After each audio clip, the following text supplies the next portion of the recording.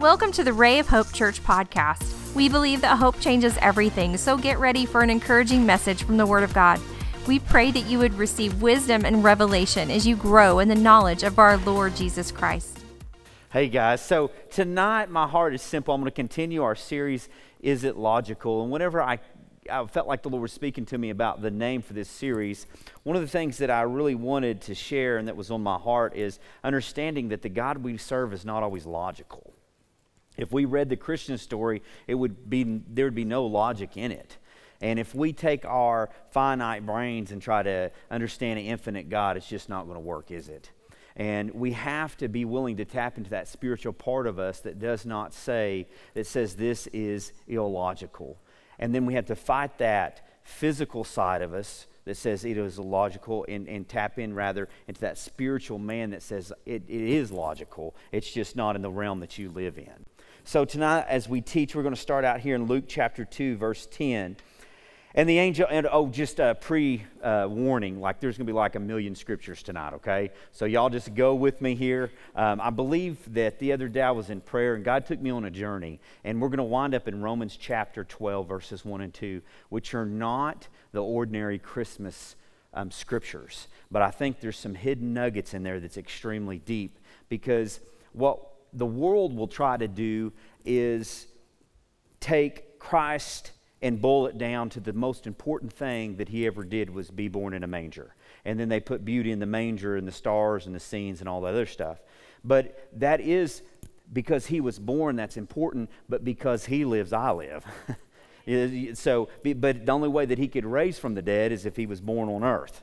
So that's what we get to celebrate here. And I believe that Paul is writing in his letter to Romans, which is a bustling church, in Romans chapter 12, verse 2, 1 and 2, and we'll get to that. So here in chapter 2 of Luke, and we go back to Dr. Luke here, verse 10, and the angel said to them, "Fear not, for behold, I bring you good news of great joy that will be for all the people." Now, in the world that we live in, many times that's boiled down to just salvation, what I like to call fire insurance. I have some insurance that saves me from hell. That's what fire insurance is, right? But it's much more than that. If this is truly the good news, then what makes it the good news? And really in the Greek, it's kind of a perpetual good news. It's almost like good, almost too good to be true news. It's like a perpetual thing, if you will. And it's just like it's unbelievable. It's not logical how good of news this really is that Jesus was born unto us that day. And as I was reading that, I was thinking, God, help me understand the good news in the life that we live today. So let's pray. Father, as our hearts are bowed to you, I pray that you would allow the Holy Spirit to illuminate our hearts. As we read your word this evening, that our hearts would be open to what you would have to say, that we would equip ourselves not only to know our faith, but to defend our faith. We would be in a place, not only do we know our faith, but it's our faith that inspires us. It's our faith that influences us. It's our faith that we have decided to follow because it's found on the rock, which is you, Christ. So our hearts are bowed to you. Speak to us tonight, we pray, in the mighty name of Jesus Christ. And everyone says, amen. So, logical. And it's not logical as you read the Bible and you see that a God created, a God chased, a God cared for, a God provided, and then a God protected. And when all that wasn't enough, he said, I'm going to send my son, Jesus Christ. It's not logical to think that. I mean, in where I'm at, and I try to give grace and mercy, right? But at one point, I'm like, okay, I'm all grace and mercied out. I don't know if I have anything else to give. Anybody else been there? But a God that is just overwhelmed, like he is not, it's not like he borrows grace or borrows mercy. He is the source of all grace and mercy. And Emmanuel, God with us, that was what was born into the earth that faithful day. That night that we read about the manger and these different things, that it was a God that could supply all of our needs, that it's not just about eternity, but it's about life here on earth. It's about the life that we live that we have life. That almost too good to be true news. And then we look at it and we say, well, is it logical? But you look at he was worthy of a king's birth, but he didn't have one. He was worthy of a king's life, but chose to do without one. He was worthy of everything the world could give, but he chose not to claim it. He was worthy of all the worship, but he would not take it. He was worthy of a king's tomb, but he borrowed one instead, didn't he? He was worthy of somebody coming in and folding his burial clothes, but because he raised from the dead, he could fold his own clothes. How logical is that? Worthy, and I dare use this word entitled, because he is the King of Kings and the Lord of Lords. Yet he set all that aside because he wanted to come after us. And I think about my human mind and my human intellect and my human reasoning, and it just doesn't cut it when it comes to thinking about my Lord and Savior, Jesus Christ. And then I realized that to understand the true revelation, that we go to that place where we have to receive from Christ. That it's not in my human reasoning, it's not in my intellect, it's not in anything that I can produce, but it's only by God. And I was thinking of Matthew chapter 16. And he saith unto them, but whom say ye that I am? And he's talking to Peter. He's talking to the disciples, and Peter answers. And he says, you're the Christ, the Son of the living God. Christ looks at him and says, you understand this not in yourself, and I'm paraphrasing here, you understand this not in yourself, but you understand it because my Father revealed it to you. So this too good to be true news is not something I can grasp by mere words on a page, but it's something that I have to say, God, my spirit man is brought alive because of you. And if my spirit man doesn't connect with the Holy Spirit of God, then I'll never truly grasp this good news that you talk about.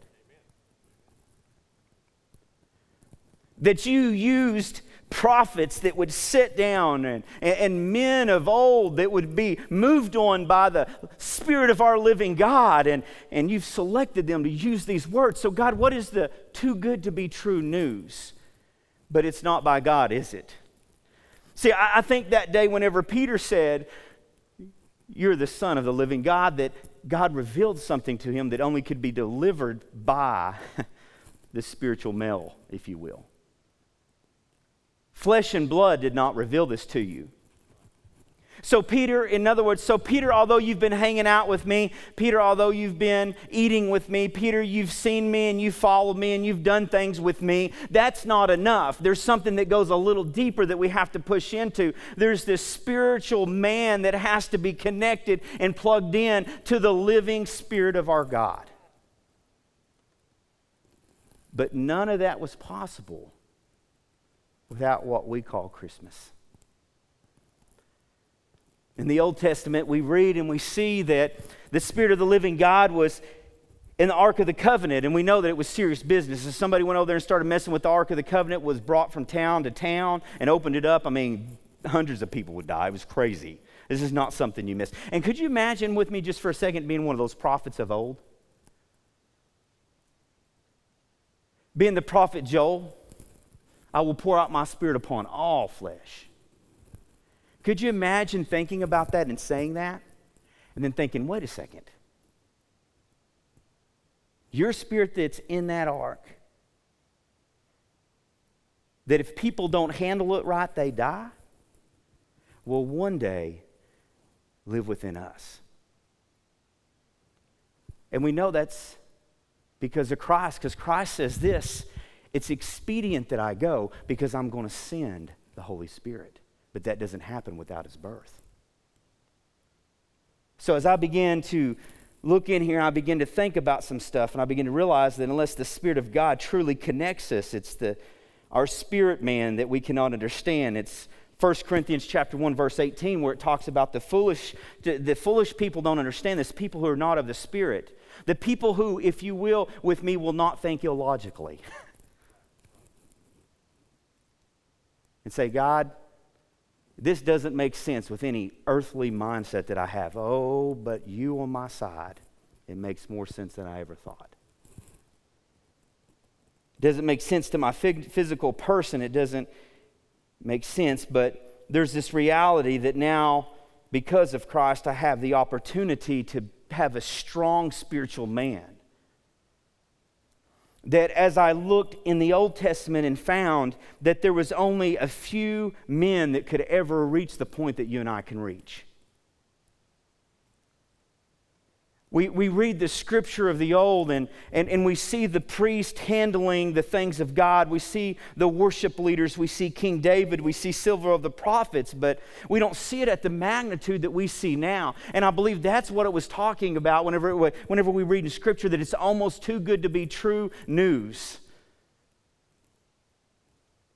Because now, this life that I live can be lived with the fullest of life in it. Because now, because of Christ has been born, my sins are not rolled back. They're not still hanging over my head. Because the great blood of our Lord and Savior was shed, they are completely erased. So I get to live, and you get to live in a fullness with Christ. Get to live in a fullness with our Heavenly Father that our forefathers did, our forefathers and mothers never got to experience. Because whenever we sin and the conviction of the Holy Spirit comes upon us and our spirit man is convicted and we truly find that repentance, those sins are no more. And it allows us to do some things that we get to experience. Now, Paul is writing to the Romans. Are you guys with me? Okay, sorry if I'm a little intense. I've been preparing this for you guys and a lot of preparation on my knees. But Romans chapter 12, verse 1 and 2. So Paul is appealing to the Roman church. Now, appeal is not because he's going in for a second time or he needs some help. He's really trying to dig deep. It's like he's digging his heels in the ground and saying, listen, brothers and sisters, I've really got something to tell you. Please pay attention. Paul was not a beggar by nature. Paul would show up and he would take command. Paul would show up and preach till people fell out of windows dead or fell out of windows asleep and died. Okay? He would write letters till his hands hurt, no doubt. He would speak up to kings. He would speak up to priests and Jewish leaders and governors. He didn't care. There was times that he would talk to complete armies and switch languages in the middle of it just so he could make sure that he got every one of them with the glorious gospel of Christ. I mean, he was Paul. So we catch Paul in a unique spot. Whenever he says these words, I appeal to you therefore, brothers, by the mercy of God, to present your bodies as a living sacrifice, holy and acceptable to God, which is your spiritual worship. Then he goes a little bit further. He says, now, do not be conformed to this world, but be transformed by the renewing or the renewal of your mind, that by testing you may discern what is the will of God and what is good and acceptable and perfect. That's what we get to celebrate this season, that I would even have a shot at being in the acceptable, in the good, and the perfect will of Christ. But without him giving his life, there was no way that was able to happen. But we catch Paul here, and he's helping us understand something. And we see kind of a glimpse of Paul. He was the one that would write to Timothy. Oh, you got to love him. He had a special relationship with Timothy. He'd be like, Timothy, suck it up, man. Even on his last leg, he goes, listen, Timothy, I'm going to be poured out as a drink offering, and you're going to be on your own. So you keep preaching the gospel. You keep doing the things that God told you to do. Don't worry about me. I know where my life and my eternity is set. You worry about doing what God has told you to do. That's just kind of the way Paul was. He would look at him and say, listen, you got a weak stomach, drink a little bit of wine. He'd tell me stuff like, listen, don't be timid. Don't be fearful. Don't blame your youth. It doesn't matter if people think you're too young. You continue to preach this glorious gospel. Man, that's just the way he was, right? Pastor puts it well, kind of like a Marine hitting a beach. If you guys have ever watched Band of Brothers, man, they're assaulting the island of Peloponnese because they're trying to set up an airstrip. They're getting in their U-boats and they're bailing out of the sides and they're crawling on the beaches and stuff, and their commanders are yelling and getting them together to where they need to be. That's kind of the way Paul was. So to catch him in this posture is something that I want to soak up the moment on. Because he's saying, listen, I'm appealing to you. I want you to listen to me. It's like he takes a breath and says, whatever your opinions are, set those aside. Listen to what I'm about to say. And he gives us some glimpses here. He helps us understand that it's the birth, the life, and the death of our Lord and Savior. Of course, we know none of that happens without the birth, amen?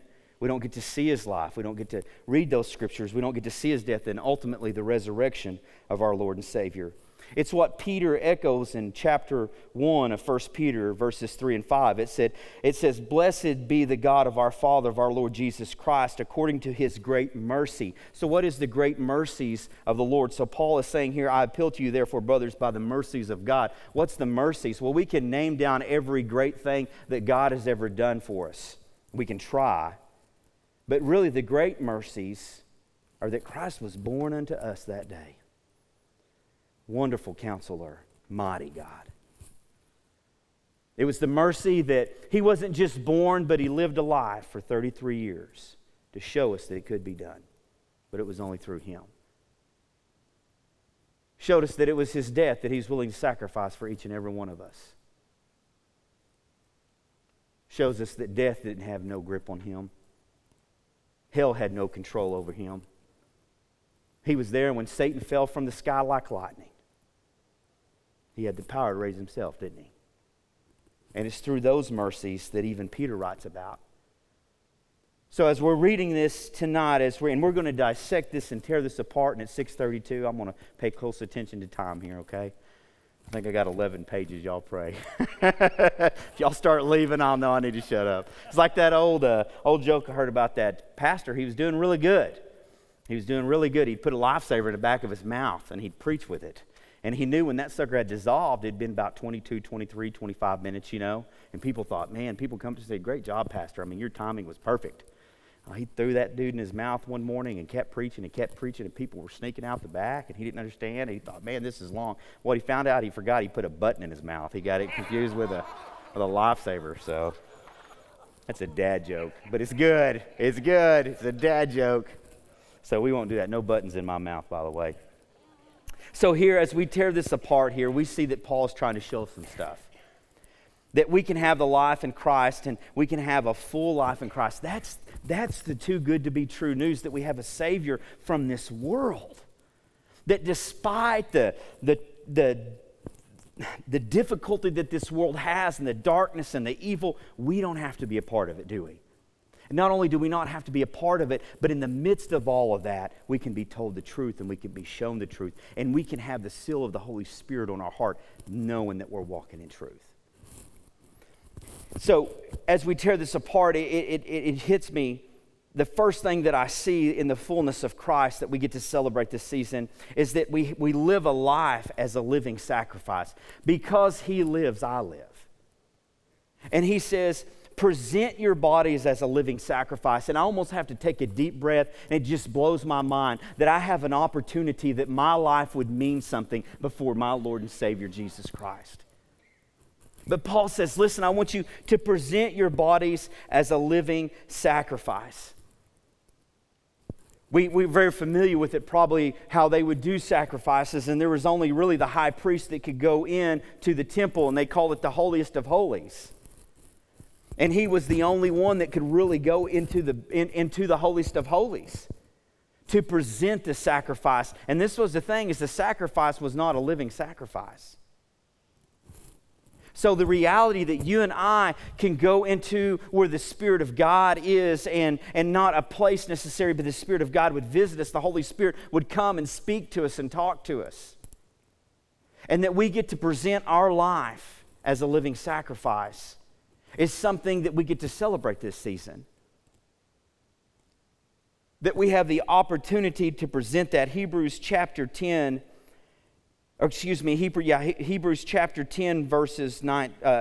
chapter 10, verse 19. Therefore, brothers and sisters, since we have confidence to enter the holy places by the blood of Jesus. I get to live because it was his blood that was shed. But there's no shedding of the blood without being born in the manger. And then we read again in Hebrews chapter 10, verses 11 through 14. This is how the life of the priest, could you imagine this? Day after day, every priest stands and performs his religious duties. Again and again, he offers the same sacrifices, which can never take away the sins. But when this priest had offered for all time the sacrifice for sins, he sat down at the right hand of God. And since the time he awaits his enemies to be made his footstool. And since we reign with Christ, one day those enemies will be made our footstool. But it's not because of something we've done, it's because of his shed blood. Verse 14, for by one sacrifice he has made perfect forever those who are being made holy. That's what we get to celebrate. It's the reality that it was one sacrifice that was given, and now we get to live in the fullness of life. Whenever Christ said, the thief comes, John 10:10, the thief come to steal, kill, and destroy, but I've come that you may have life and have it abundantly. Sometimes the world that we live in spins that around and makes that so much about material things, but it's not. It means we get to live a life. We get to live a life that our forefathers and mothers never got to live. We get to live in a spirit in the way that they never experienced.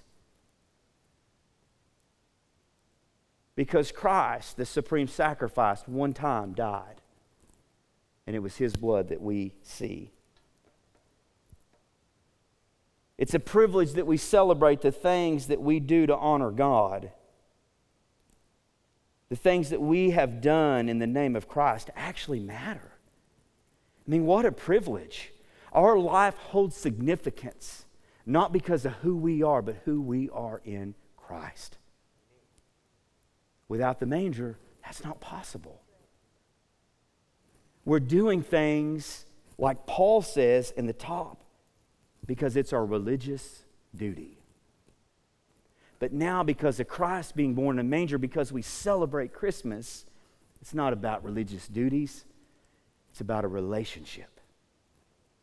When I get on my knees and I raise my hands, when I'm in the house of God and we're singing hymns or whatever songs you want to throw out there, all of a sudden I'm not by myself because I feel the presence of God in my soul. I feel conviction of sin, and it's not something that comes across me like a wave that makes me feel ashamed and worthless, but yet it's flooded with love saying, Matt, come unto me. You have to change your life. But as you draw into me, you'll never regret it. And Matt, I'm waiting. I'm waiting because I've got plans. See, Paul writes about this, that we're all vessels. And what is God waiting for? God wants us to be vessels that his light can shine through. This little light of mine. Oh, when the kids started singing that, man, I was like, yeah! Put it under a bushel. Oh, no, I'm going to let it shine. We don't always have to let it shine through Jesus shirts and bumper stickers. Just let it shine through love, baby. Doesn't always have to be through words. And here we see that life as a living sacrifice, that my life as I live it, that means as I love my wife, as I love my daughter, as I love my parents and family and you guys, that man, that could be offered as a living sacrifice unto my God. What a privilege and an honor. And Paul's helping us understand this, but he doesn't stop there. He goes into Romans chapter 12, verse 1, and we see it, that this living sacrifice is what before God. So we get to live a life in holiness, and I think that's a life holy, a holy life. That was my bad. But we get to live a life in holiness. And if we really, and people really understood the true nature of holiness, that it would be one of those things that I would want to live my life that way anyways, because it's just a better life. I learned this from John Maxwell, that anything worth striving for is uphill. But this is the problem in our life. We're striving uphill, but we have to fight downhill habits. And then I was thinking of this concept, that I want to strive uphill, but I fight downhill habits. And I was thinking of the scenario of a turkey. The only thing the turkey has going for it is its eyesight. It's extremely vulnerable. I mean, it can't fly more than 20 or 30 yards. I mean, it's just not a very...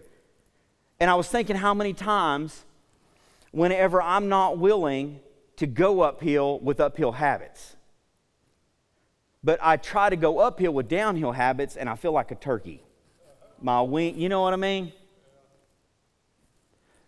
But whenever I will fight uphill habits and strive uphill, all of a sudden, I begin to soar like an eagle. And I begin to soar like Christ made me to soar instead of how I think I should soar. But those things are not revealed to us unless we're connected through that spiritual man, which we have the privilege of through those sacrifices, and we live, and that's the way that the life of holiness really is. It's saying, God, I'm striving to be like you, which I know is an uphill battle, and in order to do that, I'm going to use uphill habits, because there are no shortcuts. And as we look at Paul, he says this, holy and acceptable to God, which is your spiritual worship. So we read in the Old Scripture, in Leviticus, not in the Old Scripture, Old Testament, Leviticus chapter 19, verse 2, Christ is speaking through a prophet and says, speak to all the congregation of the people of Israel and say to them, this is a direct commandment, you shall be holy, for I am the Lord your God, am holy. We see the same thing echoed by Peter, 1 Peter chapter 1, verse 16, since it is written, you shall be holy, for I am holy. A direct commandment given to the children of Israel, given to God's people. And then we see the excitement in Peter's voice because we begin to understand that it's no longer something that we have to strive for. But because the shed blood of Jesus Christ is on our life, because he was born in a manger, now God can look at me as holy. Because I have the supreme example to follow. Because I have the Holy Spirit in my life, not words on a page only. What I find is I no longer strive for holiness. Holiness is in me, and it makes me strive for it. So now, instead of asking myself, am I holy enough? I no longer have to do that. You no longer have to do that. Instead, we can say, God, I just want to get closer to you. And I know the closer I get to Christ, the more holy I become. So I've got the privilege of not only looking through the Holy Writ, but I get the privilege of the Spirit of God speaking to me because my Savior laid down his life. And holiness is not something that I have to achieve through somebody else. Holiness is not something I have to achieve through a ritual. Holiness is something that I can achieve because I have a relationship with Jesus Christ that all began in a manger.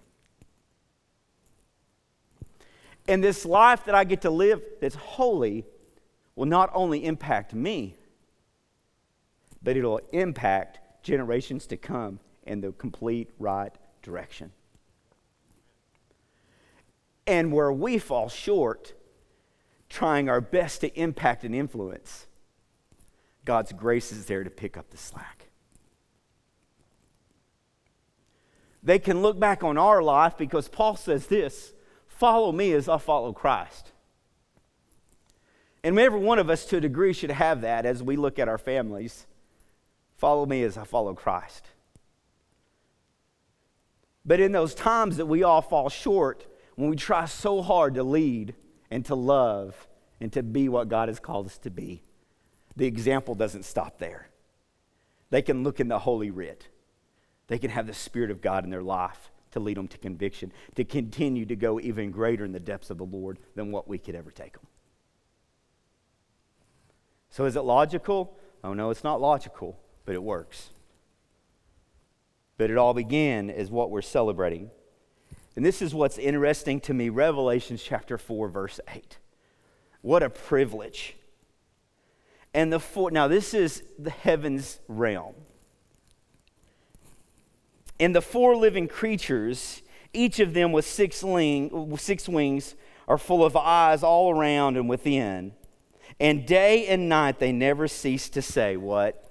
Holy, holy, holy is the Lord God Almighty, who was and is to come.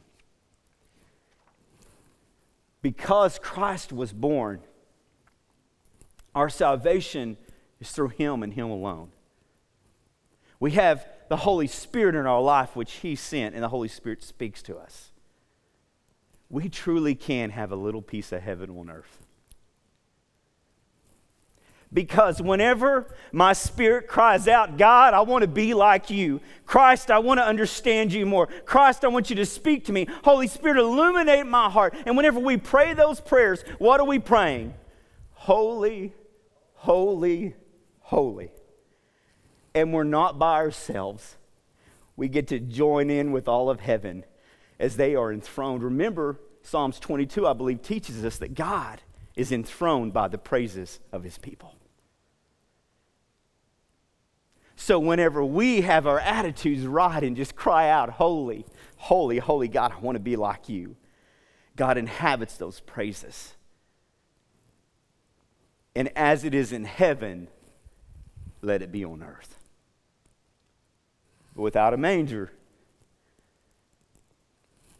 without our God willing to give His life, we can't experience what we're experiencing. And Paul is saying, listen, you get to live a life. Now, as we go on, we get to live a life that's acceptable in worship as well. So we have a holy life, but we have a life, so we get to live. It's a living sacrifice. It's a holy sacrifice. And then Paul continues, he says that it's acceptable to God. And that should stop us all and bring us to tears. That anything we do would be acceptable to a holy God. Acceptable to God, which is your spiritual worship.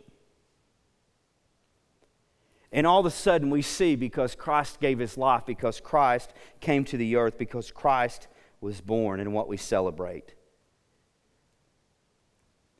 that we break through the bondage that the children of Israel, I was thinking of this concept, that the children of Israel lived in as they were slaves beaten by their taskmasters. As they had to look at the 10 Commandments and think, I'll never be able to measure up. God will never be able to look at my life. It's just impossible. But because we have Christ and we're seen through the blood of Jesus, that now our worship matters. Not only does it matter, it's acceptable. And what's the amazing part about it being acceptable? Hebrews 10 and 19 again, therefore, brothers, since we have confidence to enter the holy places by the blood of Jesus. So now my worship brings me to a level of confidence in Christ. And because He shed His blood, now I can be in a place where the Holy Spirit can speak to me. And my worship brings me to another place in my Lord and Savior. Ephesians chapter 1, verse 6, Paul is writing to his friends in Ephesus, and this is what he says: to the praise of the glory of His grace. Talking about Jesus and mercy. So grace is mercy. And remember, we talked about the great mercies. Wherein He hath made us acceptable in the Beloved. We celebrate the manger because it allows us to be acceptable. So when we live our life with a life that is worship unto God, He accepts that, and we get to live as holy people, and we get to live as people of sacrifice. And we celebrate the manger because we see the flip side, if you will. What did the wise men bring to Jesus when He was believed to probably be 2 or 3 years old? gold, frankincense, and myrrh. Think about this. Those who diligently sought Christ brought gifts to Him. Because of the life of Christ, Hebrews chapter 11 teaches us that as we seek Him, He will reward us. Now, because He lives, my worship brings me to a place where God can reward me here on earth and in heaven. That's the almost too good to be true news. That's part of it. Is that I see the flip side in the story, that people who really sought Him were the ones that were laying gifts at His feet. And now on our end, we learn through Hebrews, the author teaches us that if we will diligently seek Him, He's a rewarder of those who do. So now I get to be a living sacrifice. It doesn't cost me my earthly life. I still get to enjoy family and friends and all these different types of things. I get to tap into holiness, which brings me to a whole new standard. I get to be in this place where my worship matters, and now I stand before God in a worship that's acceptable and honorable to Him because He gave His life. A sacrifice that matters, and at the same time, He still wants to lavish me with rewards. It really is almost too good to be true. That my sacrifices that I bring to Him would move Him so much that He says, I see what you did. Pressed down, shaken together, running over, shall it come back to you? But I don't deserve that. You've already given your life. You lived a life so that I wouldn't have to live that life. You went to a cross so I wouldn't have to go to a cross. You were born in a manger. I mean, nothing makes sense here. God, I don't understand the logic. Because in the world that I live in, it's about what you give, you get. And what you want, you take. But your kingdom principles are just not that way. And you're such a loving God that surpasses what we could think. That not only do you love me too much to leave me like I am, but you love me too much to be outgiven.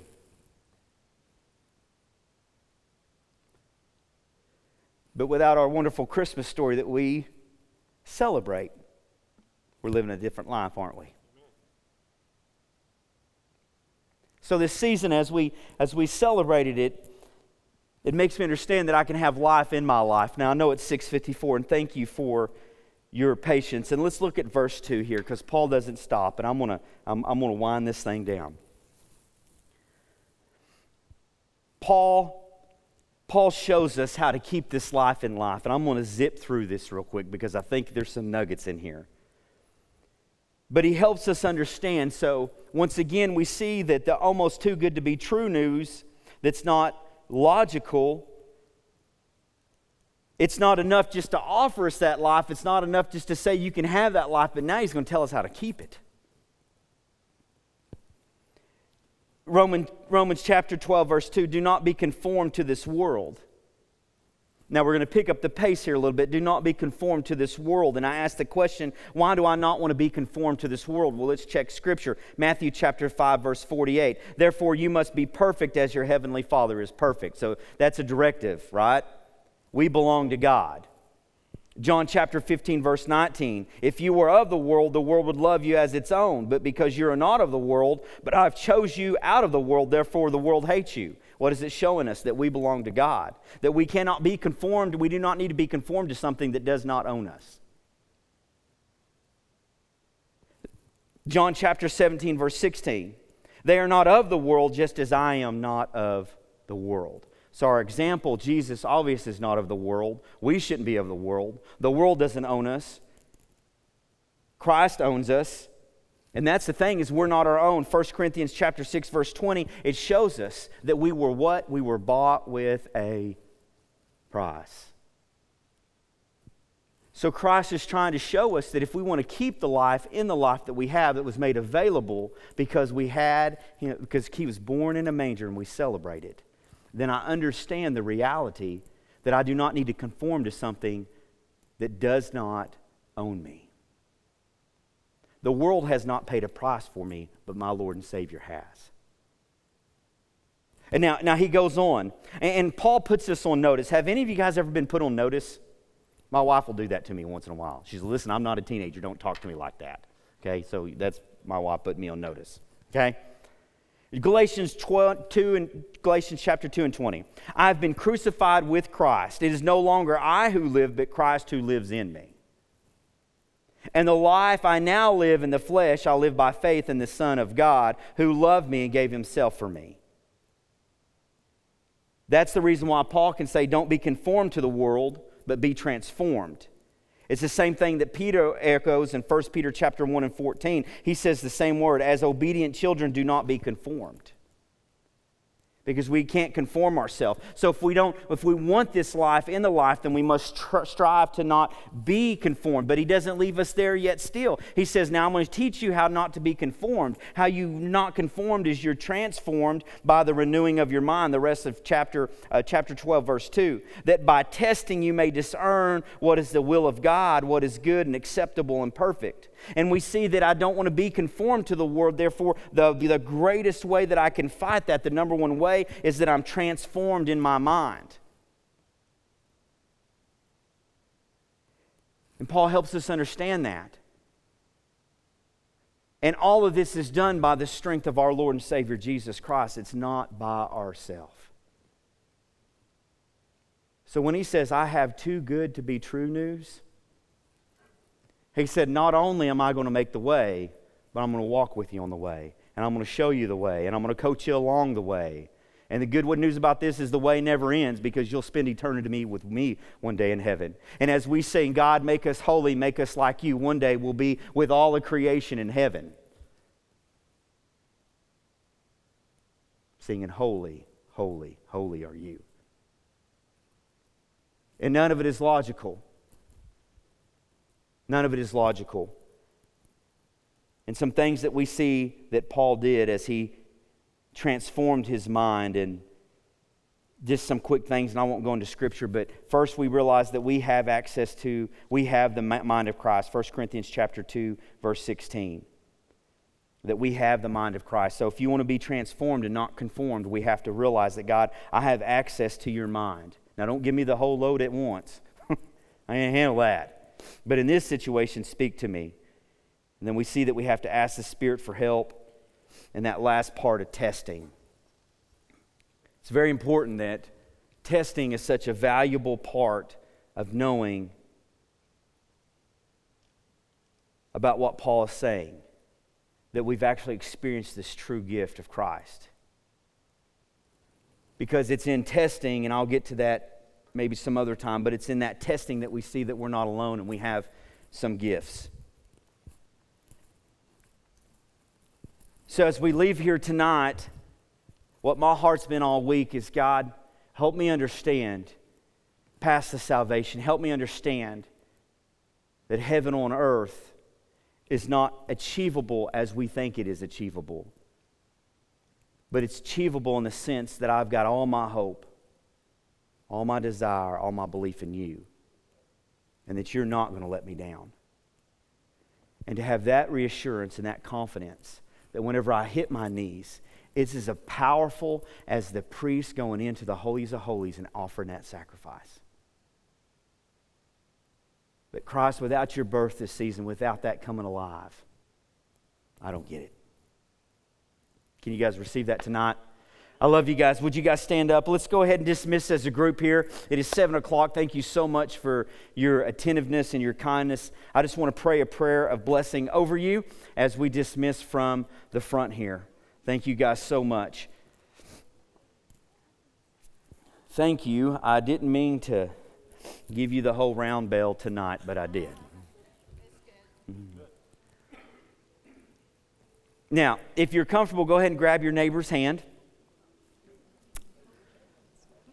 You know, one of the things that we know we have in Christ Jesus is we have some opportunity that's supernatural, don't we? We have the Holy Spirit that can move on our behalf. We know that Christ heals, that He delivers, that He sets free. And that's what we're celebrating too. So as we celebrate our salvation, I want to take this moment. You've got somebody in your mind that needs to be healed, delivered, or set free, right? We all do. So tonight we're going to share the gift, aren't we?